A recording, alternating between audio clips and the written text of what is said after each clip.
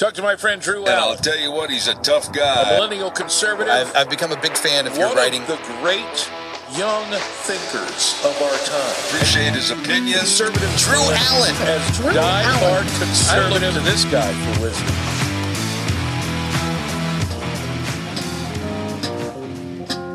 wisdom. Welcome to the Drew Allen Show. This is your millennial minister of truth, Drew Thomas Allen himself. It is so great to be with you, and thanks for being here with me and the captain.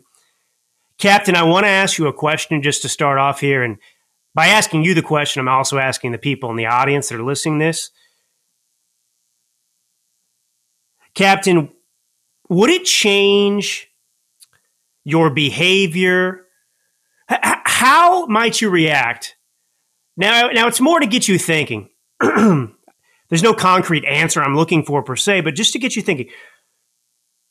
Now, many people suspect, some of us like you and me, Captain, we know what happened in 2020. We know what happened on J6, what that was really about. But we still kind of live in a false reality because the accepted narrative is that Trump lost legitimately, that, you know, he's a dictator, that he's a whiner, he didn't accept the election results.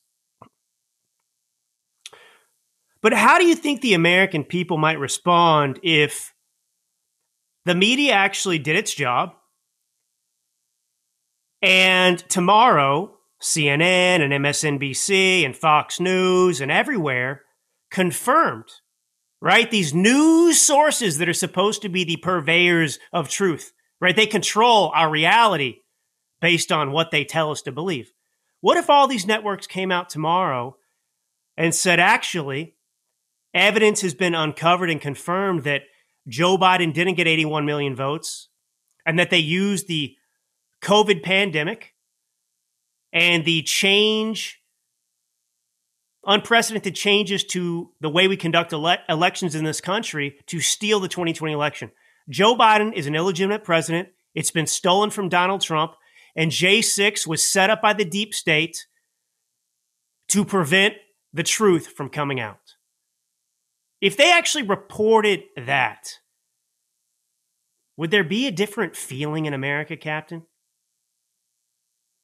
Do you think? Would it make a difference for people? I ask this because something happened to me again today, and I'm very frustrated. I'm very upset about it because it affects my work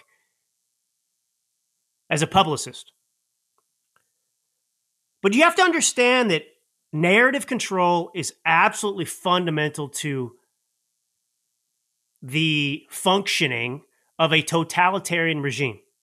If you can control the narrative, you can control people's reality, and you can control their behavior. And there's a lot of this going on right now. But you have to understand that at the highest levels, and I'm going to tell you how this is true and how it affected me again today.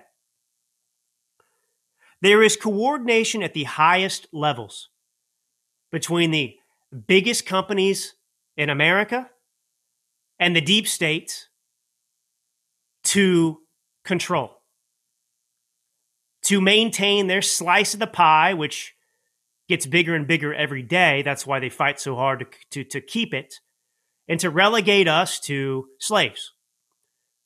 What am I talking about, Drew? You're so esoteric. This is so boring today. Get to it. And I don't want to hear from you people that are going to say, Drew, you told me this story a long time ago. Why are you still using MailChimp and giving your money to MailChimp? Yeah, I got that. Okay, let's just move past that part if you've been listening to a long time. And let's just listen to the story and get my point, okay? So, some of you may not know this. You may be new to the show or you haven't been around that long. But I'm a publicist. And part of my job is getting clients interviews on TV and radio. So when you watch Fox News or CNN or MSNBC or whatever, when you see and hear somebody on that show who isn't the host, who's being interviewed, that person probably has somebody like me who set that up. Radio, same thing. And now, I don't mean this in a bragging way, but it's a little bit worrisome to me sometimes because coincidentally, I happen to be a pretty good publicist and have a lot of A-list clients. Shall I name a few? Dr. Ben Carson, MTG's been a client, Victor Davis Hanson, who else? Peter Navarro, Paul Manafort, Don Jr. I can go down the list of people. Sometimes it's their books, sometimes it's permanent people. But anyway, look, there's a new revelation out that's shocking, and somehow no one's shocked by any of this anymore. I mean, there's no really visceral reaction like there should be. But we have, courtesy of Mike Johnson, Speaker Mike Johnson, we have additional video footage from January 6th, and it shows a Capitol police officer perjuring himself. In other words, what I'll tell you and explain in a minute is that this whole J6 narrative has been made up. It's been a lie to do X, Y, and Z, which I've talked about on the show before. So anyway, this is a big deal. So you had this special agent, his name is David Lazarus, and this video evidence proves that he committed perjury in this prosecution of these 4 members of the Oath Keepers organization for alleged actions during the January 6th riot. So you got this video that was released by The Blaze, courtesy of Speaker Mike Johnson, I guess, which shows this time-stamped, right, indisputable, time-stamped security camera footage that directly contradicts sworn testimony by Lazarus, the Capitol cop, as to where he was during a critical 20-minute period during the riot. So, long story short, what happened is you had this officer, Dunn, who told the FBI in an interview that 4 members of the Oath Keepers had stood between himself and agitated rioters to de-escalate the situation. In other words, this officer testified the truth, the counter-narrative, right? The narrative is this was all violent. All these people there were sent there by Trump, and they were horrible people trying to hurt the police. And what you see from a lot of the footage is there's actually other people in the crowd that are not being investigated, many of them, but you've got a lot of people there that are Trump supporters who are actually trying to stop and prevent violence all over the place. And this is one of those examples. So this officer told the FBI, hey, and this is bad for the media and the deep state. He said, hey, these Oath Keepers, these 4 Oath Keepers, they actually were protecting me from these violent people. So what happens next? Well, so video footage actually showed that this Officer Dunn himself was behaving erratically, that he was making threats before the Oath Keepers stepped in and formed a barrier between the officer and rioters. But then Dunn changed his story in a subsequent interview, claiming that the Oath Keepers, these 4 people, had not helped him, but were themselves instigating aggression. So this guy changed his story to when it came time to prosecute these Oath Keepers, because they need a body count, right? To say we arrested and convicted 1,000 people to make it sound like it was really bad on January 6th, to push this insurrection lie. So during the Oath Keepers trial, there's a problem, right? Because Officer Dunn had contradicted himself. So what does the corrupt justice system do?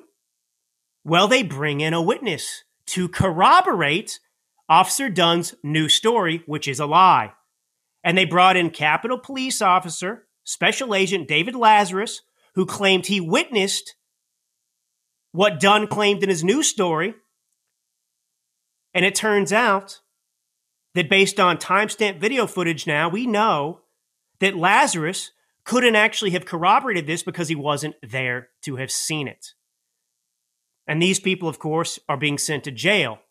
When this video evidence was not shown in the trial, they covered this up, wouldn't release it because they knew it would exonerate them.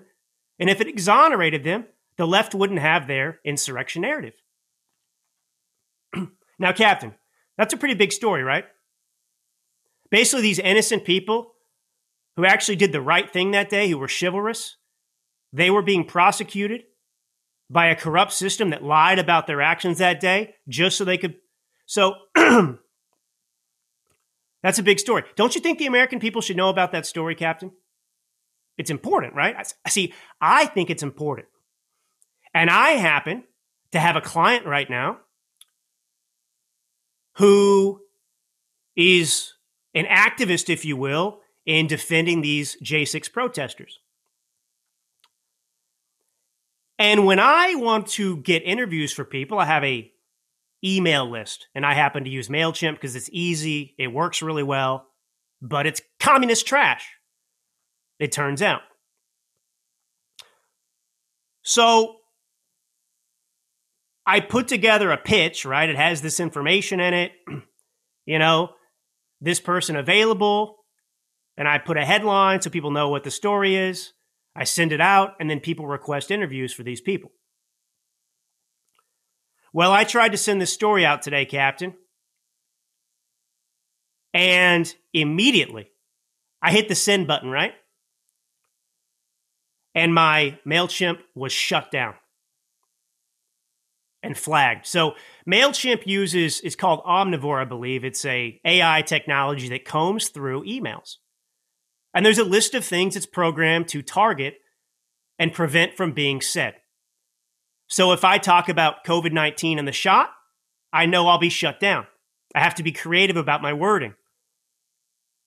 So they shut me down for violating their terms and service. I may never get this account back now, Captain. And I've got thousands upon thousands of contacts. So obviously, there's a concerted effort to do what? To control the narrative. And that's what happened to me today.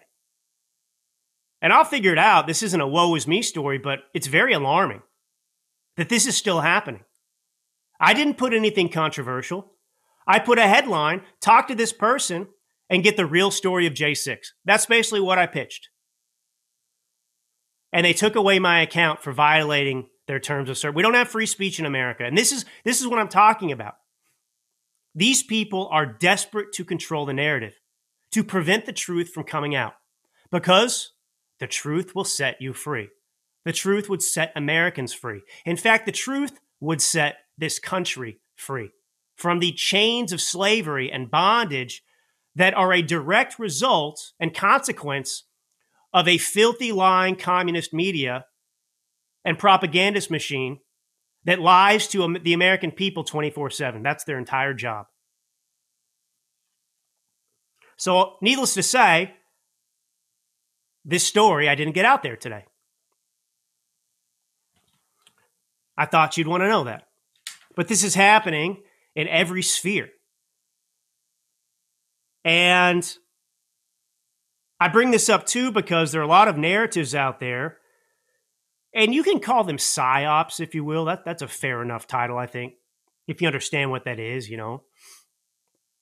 But for example, the belief that some voters have that Trump cannot possibly win in 2024.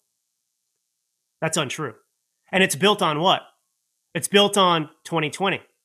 It's built on a narrative that because Joe Biden defeated, air quotes here, Donald Trump in 2020, it's proof that Trump is unpopular. It's proof that Trump can't win. Trump won in 2016. And I'm going to tell you a secret. Trump won in 2020. He did. It's true. Oh, you can't say that, Drew. Well, yes, I can, and I did, and it's true. And one of these psyops that's run by kind of the DeSantis and other campaigns is that the Democrats desperately want Trump to run in 2024 because he's the easiest candidate to beat. I've been over this 1,000 times. 1,000 times. So anyway, yeah. I mean, I guess now's as good a time as any to get into the Iowa caucus. It's a weird sensation, Captain, sometimes, because I really cherish you, Captain, of course, and the audience here. I really do. I mean, I just, it brings me great joy to be here. And I really like the opportunity I have to share with you. But, Captain, I did, I think, 5 shows today, other people's shows, radio shows, talking about what happened in Iowa. And don't worry, I'm not bored. I'm gonna talk to you with just as much enthusiasm. But it's weird. It's like it screws with your mind because I've talked about this so many times today, but I haven't talked to you about it. Right? I haven't talked to I've been on these other shows entertaining their listeners, but I haven't done it here yet. So the Iowa caucus. The takeaway is that Donald Trump, as I've been saying for months, is going to be the nominee. There's no stopping it. So you either get on the Trump train or you support Joe Biden and the Democrats. I mean, those are your 2 options right now. And, I was trying to decide, too, if I want to be magnanimous in victory. But I don't think I want to. Lincoln famously, when the Union won the Civil War, when General Lee surrendered, Abraham Lincoln actually played Dixie on the White House lawn. Dixie was, of course, the theme song of the South. Why would he do that? Because he was so keen on healing the nation, not rubbing it in anyone's faces. And of course, in that case, I mean, you got to be kind of an awful person to rub it in anybody's face because 600,000 Americans had died. So, Lincoln was a great man. But I don't really feel like doing that with some of these people out there that have been name-calling and lying and so on and so forth for so long, who are attacking Trump and so on and so forth.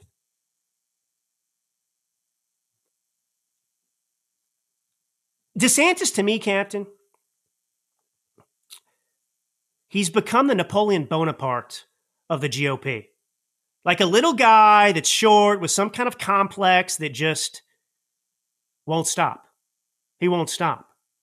He's a little tyrant.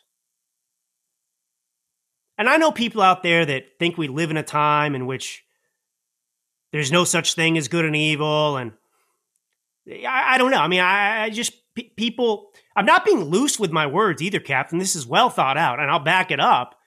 DeSantis is not the guy that he sold himself to be. So, firstly, let's just talk about Iowa. Iowa is, generally speaking, historically, the most irrelevant caucus in America. Do you know why? It's not Iowans' fault. It's not the state of Iowa's fault. It's not the Republicans in Iowa. It's not their fault. It's because, if you want to make a sports analogy, which I'm going to do, generally speaking, the primary season is like a football schedule. It's a long season with many caucuses. And the first game in the NFL, or the first game that you play in college football, is not particularly important in the grand scheme of a season because the stakes haven't changed. It's a long season and things change. Other teams lose and so on and so forth. And so it evolves and games get more important as the season goes on. That's usually how it works. And it's the same way with the politics here. But there's one important distinction that really separates this primary season from any other primary season in the past, excepting instances in which you have an incumbent running when generally people say, I'm not going to challenge the incumbent, or it's not a serious challenger. But generally speaking, in a primary, you have 12, 15 candidates who are trying to convince a mostly agnostic, that is to say undecided voter base, to support them. In 2024, a majority of primary voters have made up their minds. They support Trump. And so DeSantis, Ramaswamy, Haley They're not pursuing an agnostic, undecided voter base. They're trying to get people to change their minds. Understand the difference? So that's the first thing. Now, Iowa became the Super Bowl for a couple of reasons. One, DeSantis strategically made it the Super Bowl. And I'm going to tell you why I'm so fed up with DeSantis related to this in just a moment. But you see, DeSantis was not expanding his support. He had a very dead campaign. It didn't have any momentum. And so DeSantis, a long time ago, made a political calculation, developed a strategy that was to put everything he had into Iowa in hopes of winning Iowa and changing the narrative that Trump was unbeatable and trying to make himself out to be somebody who was a formidable opponent. Because nobody believes DeSantis is formidable. And polling has shown us what? Before Iowa. Polling showed us that Trump was expanding his lead and everyone else was wasting our time. The polling showed us that Trump was the runaway candidate, nominee. And what did the DeSantis campaign in particular tell us time and time again? Well, they told us the polls were even rigged. They said polls aren't voters. Polls aren't votes. Polls aren't caucus results.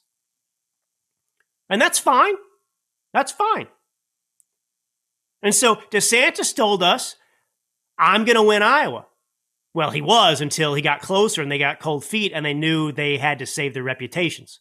But he was telling us, and his campaign surrogates were telling us, don't underestimate me, DeSantis. I'm going to win Iowa. I'm going to win Iowa because I got the governor of Iowa, Kim Reynolds, to endorse me. I got some evangelical leader nobody outside of Iowa's ever heard of named Bob Vander Plaats to endorse me. I got Thomas Massie and who's the other one? Who's the other bum? Oh, Chip Roy. Chip Soy Boy Chip Roy to support me as well. Look at me, I'm rock and rolling, baby. The governor, the Iowans love the governor. She endorsed me. I'm going to win. He spent, tens of millions of dollars there. He visited all 99 counties. I mean, think about this. This guy actually has a job right now. People forget this. He's actually the governor of Florida. And he pretty much spent all of his time in Iowa campaigning for president. And I have a piece coming out tomorrow, the next day, Captain. I think it's clever. I love my headlines sometimes. I do it all. They don't do it for me. I come up with them, right? And it's actually it's on my Substack. Yeah, you know what? You can subscribe to drewallen.substack.com. One day they might stop me from doing this if they figure out I'm doing it because, it's all about getting clicks. So I actually put this article up on my Substack today and it will be published somewhere else in the coming days. So you get a sneak peek.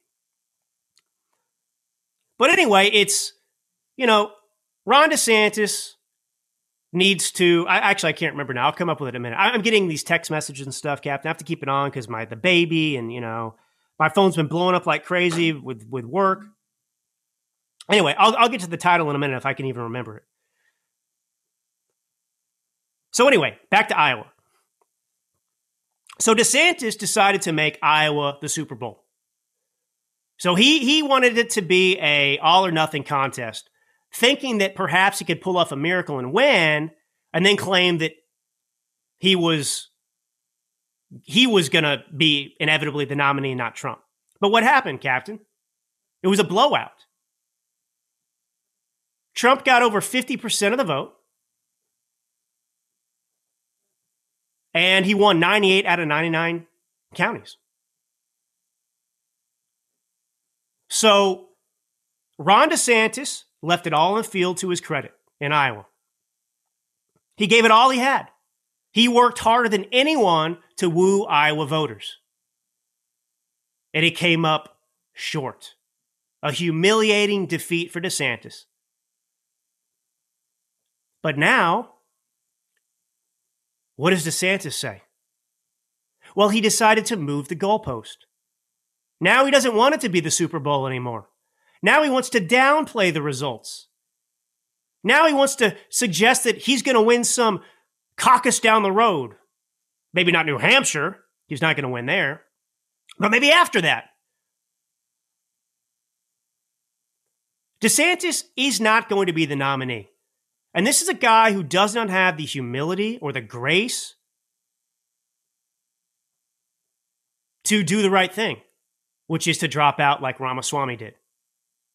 So he's going to stay in there. He's going to stay in there. Captain, I'm a Cowboys fan. I grew up in Dallas. It's a curse. It's a curse. I know. You don't have to, nobody out there has to yell and make fun of me and try to make me feel bad. You can't make a Cowboys fan feel any worse than he already does. My whole life has been losing.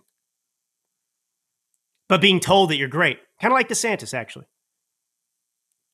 in this cycle. But on Sunday, I watched the Cowboys game, and it was devastating, Captain. Devastating. So I know how some of you DeSantis people feel out there. I can relate. I really can. But my Cowboys got blown out by the Green Bay Packers. I mean, the Cowboys were like nowhere to be seen. They were supposed to be, this was the year, right? I mean, every year is the year for the Cowboys, of course. But this really was the year. And honestly, when the Cowboys were playing their best, they really did look like a championship quality team. But there's nobody more just unpredictable and inconsistent than the Cowboys. And so we got blown out by the Green Bay Packers. And it ended our Super Bowl bid. The playoffs are done for the Cowboys. Now imagine if the Cowboys had gone to the microphones after their stinging, humiliating loss to the Green Bay Packers and suggested that they did a great job. That it was a positive result for them. Or they were going to the Super Bowl. Lunatics. They'd be lunatics. Well, that's what DeSantis did after Iowa. He was the Dallas Cowboys, and then he went up there and said, I won. I won. They stamped my ticket. I've earned it. I mean, it's just insane, Captain. Insane. So it's ridiculous. It just needs to end. I mean, we're just wasting time right now. And people can come up with whatever excuses they want. But at the end of the day, you need to be pragmatic and realistic. You either love this country and back Trump because that's the tool we have, or you just give up or you support Biden. And I see some of these DeSantis supporters saying they're never going to support Trump, which means what, Captain? They're going to support Biden. Because whether you vote for him directly or don't vote for Trump, or you spend the next X amount of months until November bad-mouthing Trump and apologizing for him and talking about how much you hate him, that doesn't help the country. So it's actually DeSantis, the career politician, who is selfish. People have to remember, Captain, I talked about this a little bit earlier too, on at least one of these shows. Ron DeSantis is a very ambitious person. Now, I don't hold that against him. Believe me, I don't hold his ambition against him. But look, he went to Yale, went to Harvard, and then he joined the Navy for 5 years, active duty more or less.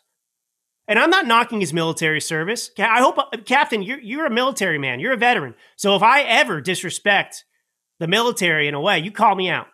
But I don't think I would ever do that because I greatly respect the military. My uncle was a lieutenant colonel in the Marine Corps, so I've grown up around the military. And actually, I just sent General Flynn my book, Captain. Yours will be on the way, by the way, Captain. Captain's supposed to get a book too. I'm supposed to send this book to a lot of Tucker. Captain, I haven't sent you the book. You know who else I have not sent the book to, yo? Tucker Carlson. I will not send Tucker the book before you, Captain. How about that? Unlike DeSantis, I'm a loyal guy, okay? I pride myself on loyalty. So anyway, DeSantis, Yale, Harvard, lawyer, goes into the Navy. He's a JAG, a lawyer in the Navy, and he does 5 years. And then he runs for Congress. This is a path, right? It's like if you want to be a doctor or a lawyer, there are certain things certain boxes you feel like you must check, or in fact, you do have to check to get to that role. Obviously, DeSantis was following a blueprint for a career in politics. That's all I'm saying. Unlike Donald Trump, who never planned to be in politics, Ron DeSantis always planned to be a politician. And so he gets out of the Navy, and this is what, circa 2012, 2013, I think it was. He runs for Congress in Florida, and he wins. And people forget this, Captain. Tell me if you remember this. 2016, Marco Rubio, a senator representing the state of Florida, one of two senators, of course, he decided to run for president in 2016, right? In a crowded field that included Donald Trump, who no one thought would ever get the nomination. And Congressman DeSantis decided to try and run for the Senate. He was going to run to fill Rubio's Senate seat because it was Rubio said he wasn't going to, he suspended his campaign, wasn't going to run because he was running for president. And then when Rubio decided he was going to drop out of the race, DeSantis wisely decided not to challenge Rubio, and Rubio ran for that seat and won, and DeSantis ran for his same congressional district and won again. That's what DeSantis should be doing here. But anyway, but think about that. He was a junior congressman. I think that was during his first term, actually, Captain. And think about this. You're a first-term congressman in Florida, and the moment you see an opportunity to run for Senate, you're not even done with your first 2 years as a congressman. You do what? You make a move to run for Senate. Because remember, in the pecking order, Senate is far more prestigious than House. In the Senate, you don't have to run every 2 years. You have a 6-year term. It's way cushier. It's way bougier. You have way more power as a senator. So people should remember that. It's very relevant to understanding who DeSantis is now and today. And so then we get to 2018. You're in the midst of DeSantis's third consecutive term as a congressman. So, right? 6 years. And it's 2018, and Rick Scott, who was the governor of Florida, is termed out. Because in Florida, you can only serve 2 consecutive terms as governor. And what did Ron DeSantis do in 2018? He resigned from the Senate to do what?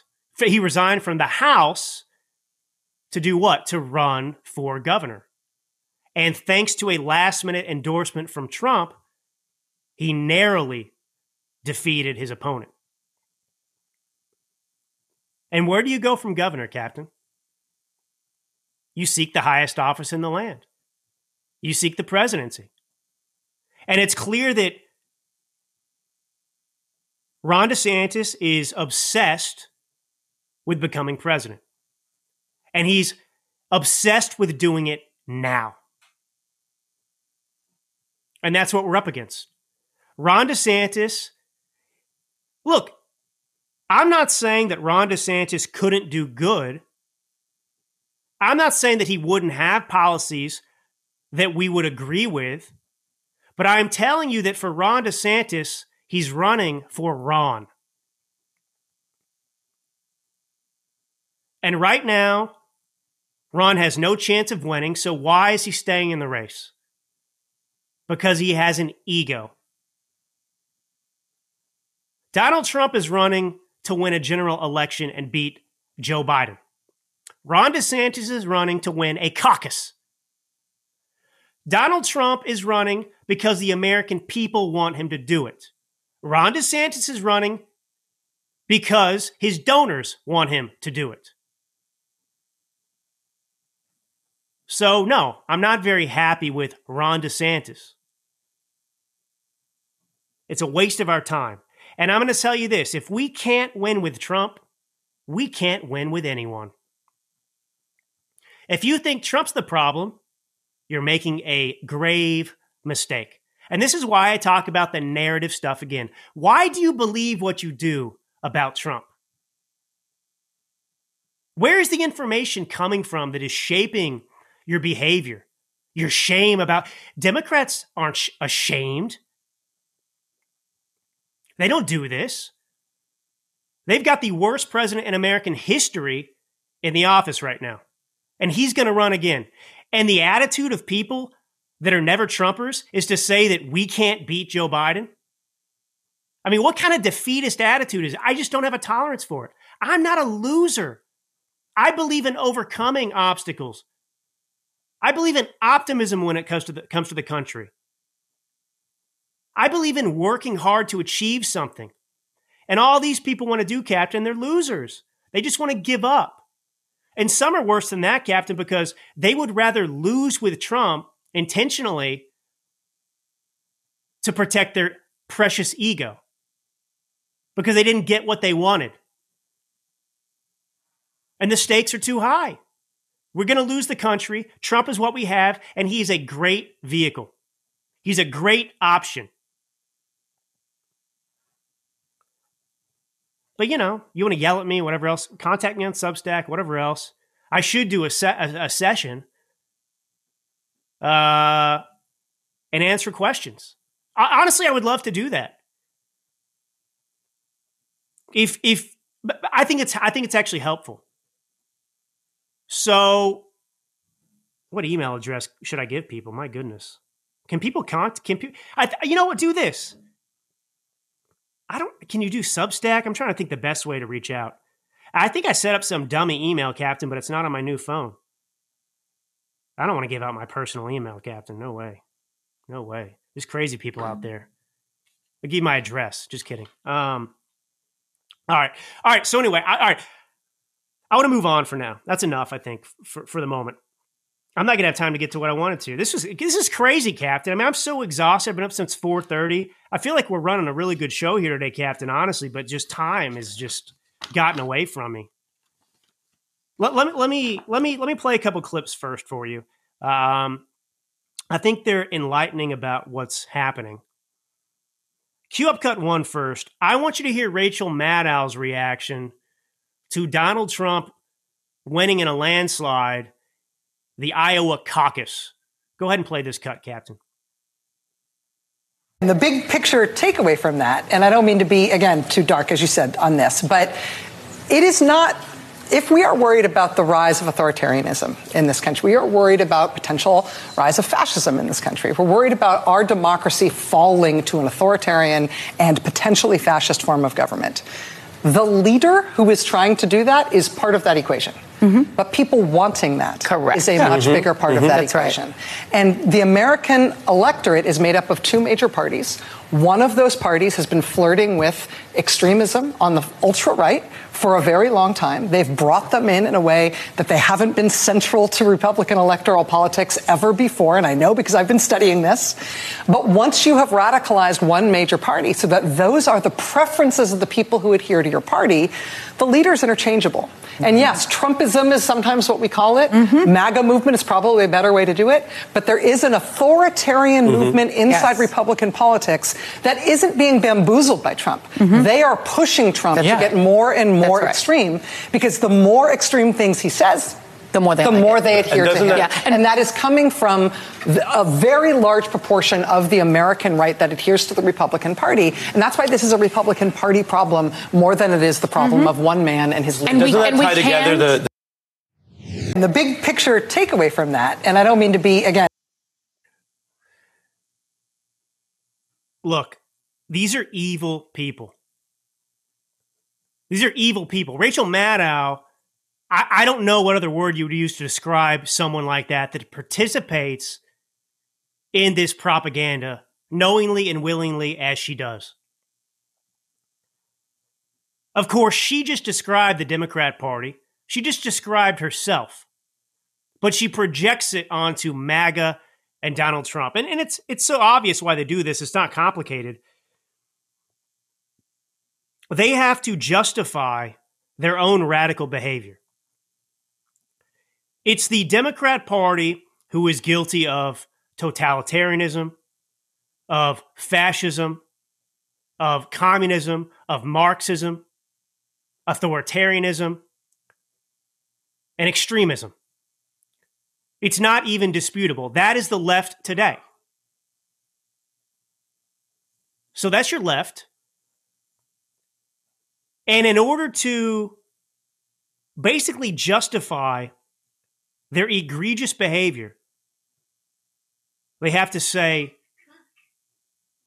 that the other side, I'm in the middle of brilliance. I mean, I got my daughter's little kitchen on the floor that makes these stupid noises.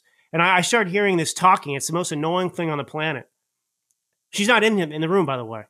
This thing's going off on the thing. It's like a joke. I mean, the FBI has hacked my daughter's little 9-month-old kitchen to distract me from speaking truth. All right. Anyway, look, so the left is guilty of all those things, but they have to justify it. And the way they do that is to make us out to be so evil and so bad that, it's necessary. I mean, I hate to use these examples sometimes because it becomes cliche, but it's true. If you want to look at Hitler and Nazi Germany, which the Democrats seem to love to compare Trump to, falsely, of course, I mean, you create scapegoats. And you malign vast swaths of a population, and you justify that behavior. I mean, the way the Democrats speak about MAGA and Trump, me, you, is the way Hitler spoke about the Jews. You can go to other countries and cultures too. You don't have to focus specifically on that. But every totalitarian regime has to do that because we're the opposition. We're the ones who still represent the vision the founding fathers had for America. We still love freedom. This country, the patriotism, the greatness, it's in our movement. It's in our DNA. On the other side, I don't know if there's anything left, a drip left. I mean, they're totally compromised. They have totally disregarded the sacrifices of all those many Americans who have come before us since the 1776 and before that with the American Revolution into the Civil War, even World War II. They are a disgrace to all great Americans because they are fighting to bring about that which people gave their lives to prevent from happening. That's it. That's it. And the sad thing is, which we have to mention, is that the GOP could care less. McConnell, he's looking to sell out America with a border deal right now. I don't know if you've heard about this. I mean, it just basically does nothing. It's unbelievable. And then you've got Speaker Johnson, who isn't willing to shut down the government, isn't willing to do anything, honestly. And, I'm still not throwing Speaker Johnson completely under the bus because I know how that job operates and functions. And the problem is, even if you had the perfect Speaker of the House, unless that person has some unique God-given gift to snap their fingers and turn the rest of the party into a moral party with integrity, they're all screwed. Because the House is corrupt. The GOP is corrupt. And Donald Trump is a threat to all of that, by the way, because many people don't understand this, but in D.C., in Virginia, up there where the politicians are, you have an entire consultant class. You have people that have enriched themselves based on corruption in Washington, D.C. And Donald Trump is a pragmatic guy above all, and he cuts all that stuff out. That goes away for these people. So it doesn't matter if you're Republican or Democrat or independent. If you're on the government dole, Donald Trump is a threat to you. So that's kind of where we are. Now, Chew Up Cut 2, Captain, I want you to hear Joy Reid talking about Iowa voters. So this is a woman who has a job because she's black. Yeah, I said that. I absolutely said that. I mean, she has a haircut that looks like Donald Trump, like she's trying to look like Donald Trump. But nonetheless, the only reason she has a job is because, one, she's black, and two, she's a horrible propagandist and a terrible person. That's why she has the job. Rachel Maddow's white, so she has her job. She's a propagandist.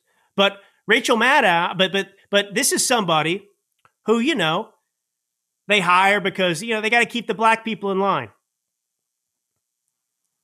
By the way, I've heard other black conservatives talk about this, and it's really enlightening. You know, they do employ these individuals because you got to corral the black people. Hey, I'm one of you. Listen to me. I'm scolding you. It's crazy. So it's racist in itself. That's why I point this out. But I want you to hear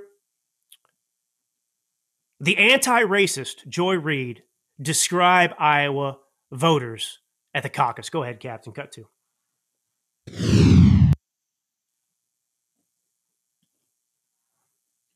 But, you know, I feel like the important sort of data point, and you know, Steve talks about it a lot. He's going to probably talk about it a little more tonight, is that these are white Christians. That this is a state that is overrepresented by white Christians that are going to participate in these caucuses, yes. Especially tonight. Earlier today, reached out to Robbie Jones from the Public Religion Research Institute, knowing that we were going to talk about Iowa. And this is a hyper-evangelical white state. And he said the following to me. Iowa is about 61% white Christian. The country as a whole is approximately 41% white Christian. And in Iowa, we're talking about evangelical white Christians. And he said the following. Because I asked him, what do they get out of supporting Donald Trump? Because he keeps losing, he keeps delivering losses and losses and losses. And he said the following. They see themselves as the rightful inheritors of this country, and Trump has promised to give it back to them. All the things that we think about electability, about, you know, what are people gaming out, or none of that matters when you believe that God has given you this country, that it is yours, and that everyone who is not a white conservative Christian is a fraudulent American, is a less real American. Then you don't care about electability. You care about what God has given. Have you heard anything so just sickening in your life? To talk about people in such a way, derogatorily like that? To suggest that white Christians are a problem? You know, it's white Christians that ended slavery in this country. She has her job because of white Christians. She's able to spew her venom like that without any repercussions because of white Christians. It's just outrageous. You know, this is the thing, Captain. We're supposed to feel guilty because a lot of Europeans migrated here. I mean, it's stupid. Like, can you imagine you go to Argentina? All these stupid brown people, these Italians and these South Americans, these stupid people. Well, I can't believe it. They're overrepresented here.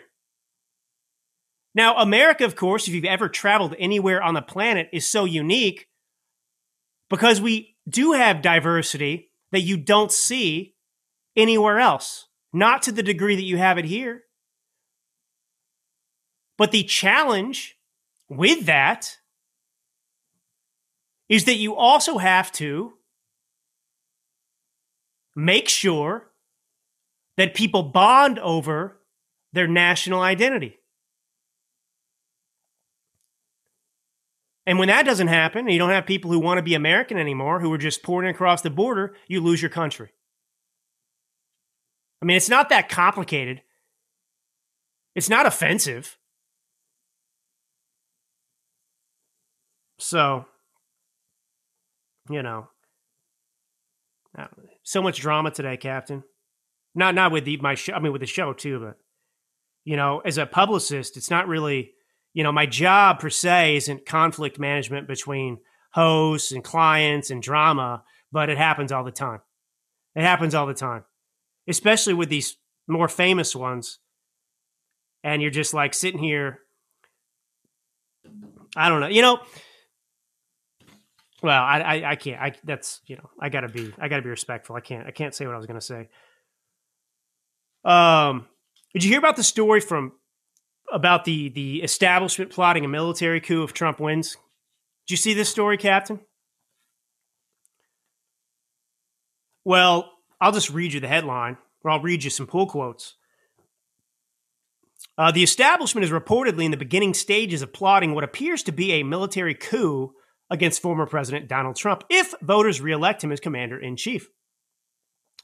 The plot highlights the extent to which the establishment fears Trump's potential return to power. If Trump wins re-election, he vowed to deconstruct the administrative state, the apparatus of unelected bureaucrats who create binding rules with, without, or against the law. Yeah, that's why we want him, and that's why he should be in there, to restore America. And this is what I'm talking about. Just think about things in these terms.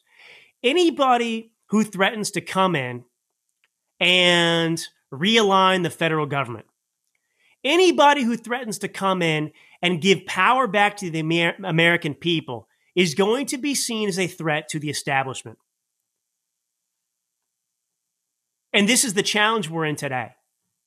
We have a lot of Americans who believe that they need the government, that the government is necessary, and it's not. Government is the reason for most of your problems in your life. And our government doesn't even do its basic constitutional functions. That's the important thing to remember. We have a limited government by design based on the Constitution, and our government not only does our government not do that which it is designed and bound to do based on constitutional obligations, but it does things that it's not supposed to do based on the Constitution. That's what's so crazy about the position we're in. So this establishment's reported coup includes legal action against Trump and quietly devising plans to try to foil any efforts to expand presidential power, which could include pressuring the military to cater to his political needs. We're already starting to put together a team to think through the most damaging types of things that Trump might do. When they talk about damaging things, I mean, it's the opposite. They're helpful things. They're things that are good for you and me. And, it's this stuff like this, Captain, by the way, that reinforces why we can win with Trump in 2024. They are scared to death of what would happen to them, to their power, that there would actually be some repercussions if he's reelected. And that's why they were willing to shut down an entire country and bamboozle all of us, including Trump, to change election laws and come up with a plot to steal an election. That's how serious they are about preventing Trump from seeking office. Now, importantly, the solution is not to back away from Trump out of fear for what the left is going to do. This is why the courts across the country, the cowardly courts, refused to hear 60 cases that were requested relating to voter fraud in 2020. Remember, when the left says no voter fraud was found and that 60 courts said that there wasn't any fraud, that's not true. 60 courts refused to even take the case. So these cases weren't even heard. The fraud was never aired. And the reason the courts wouldn't do it is because everyone knows, secretly or not, that the Democrat Party commands militant groups in this country, BLM, Antifa, They're Soros-backed. They're funded. They're organized. And at a moment's notice, they can be turned on the American people. They can go and burn down your neighborhood. And nothing will happen to those people. It's the tactics of fear.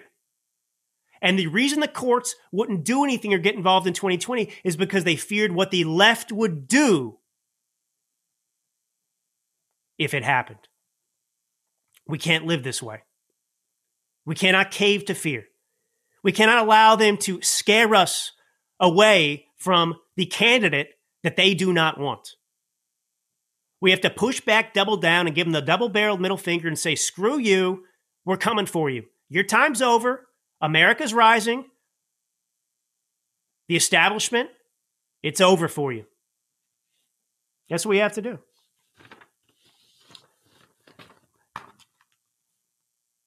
Well, I guess I have a few minutes. I'll end on this. I just thought this was very, very interesting, Captain.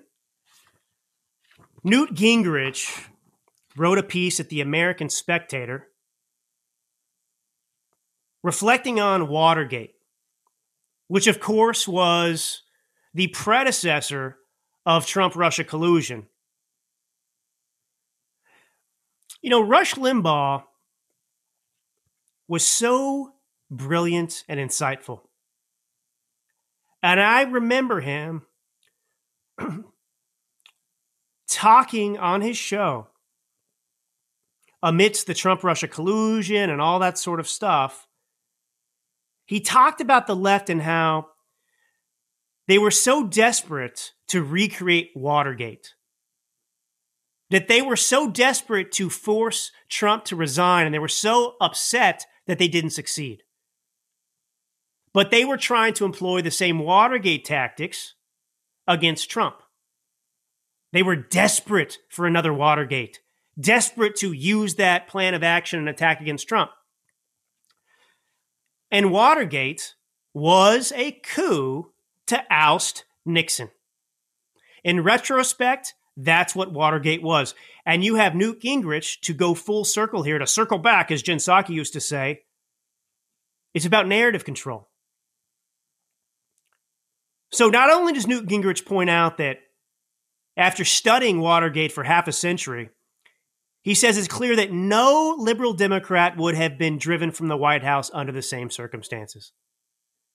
Remember, it was the media narrative and political pressure that forced Nixon's resignation. Because the media turned the GOP, his own party, against him. And you have to understand how huge this was, because Nixon won the 1972 presidential election in a landslide. He got 96.7% of the electoral votes, 60.7% of the popular vote. How could a man who won 49 states be driven from office? The same playbook that they've used against Trump. But noticeably, and to Trump's credit, and another reason that we should support him for a final term in the White House is because Trump did what no other Republican candidate in our history would have been able to withstand.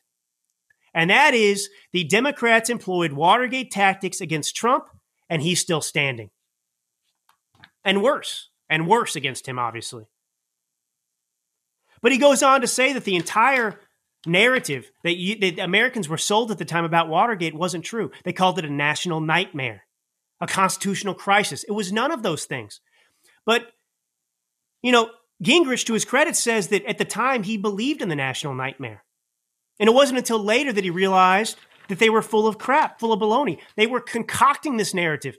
And what was happening was, you have to remember that the whistleblower, the person feeding the Washington Post their information, was the third in line at the FBI. This is Deep Throat. And by the way, one of my clients for a long time has been Deep Throat's lawyer, John O'Connor, who's a brilliant, former federal prosecutor, but he was Deep Throat's lawyer. So I've heard some of these stories firsthand. But Deep Throat, who was the third highest ranking FBI individual, the reason he turned on Nixon was because he was mad that Nixon didn't appoint him as the head of the FBI. This is how Washington, D.C. works. This is the swamp. Somebody's ego's bruised, and they bring down your presidency. With leaks and lies and narratives that are created. And the real violation of our constitutional system, Gingrich points out, in Trump's case, came from the forces who set out to destroy a president. Well, he talked about Nixon first, who carried out 49 states. So that's the real insurrection. It was against Nixon. The real insurrection is what the left is doing currently against Trump. And I, as a God-fearing, patriotic lover of America, will not let that stand. I will support Trump. I will do everything I can to get him reelected. And I do have confidence that he can win because he has to win. And nothing he's done deserves what they've done to him. Nothing he's done. None of his failures as a human being who's fallible. None of that warrants us abandoning him in this dark hour in American history. This is a time to back the man. For your sake and my sake and his sake, but more importantly for the country's sake. Trump is the greatest chance we have for saving the country right now. And DeSantis and Haley and anybody else still in the race is wasting everyone's time, and they're not patriotic. They're not serving the good of the country. They're serving themselves. And this sham and charade needs to end ASAP. All right, Captain. It's been a wonderful hour with you, my friends. God bless you all. Stay warm, stay safe, stay optimistic. All right. God bless you all. Until next time. Talk to my friend Drew And I'll Allen, tell you what, he's a tough guy. a millennial conservative. I've become a big fan of your one writing. of the great young thinkers of our time. Appreciate his opinions. Conservative Drew Allen. as Drew die-hard Allen. conservative. I look to this guy for wisdom.